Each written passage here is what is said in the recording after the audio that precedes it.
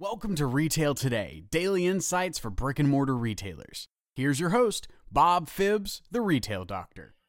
Did you know the counter is your enemy? That's right. Once you get behind it, the sale stops. And worse, if you work behind counters, like in photography or jewelry, an awful lot of time we don't realize that you can close more sales if you just find a way to get around the counter. That's right.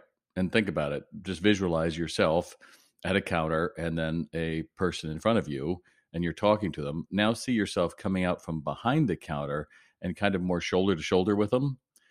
Which do you think feels more natural to a customer? Yeah, the one side by side, because it's like we're both figuring this out as friends instead of I am this authority and I'm, going to allow myself to wait on you. So if you want to close more sales, and this is good for apparel or anything else, just don't be right in front of them, be side by side. And then you're going to end up making more sales.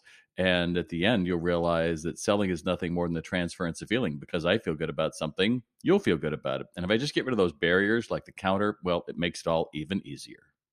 Love what you heard on Retail Today? Connect with Bob by visiting retaildoc.com or send a message to bob@retaildoc.com.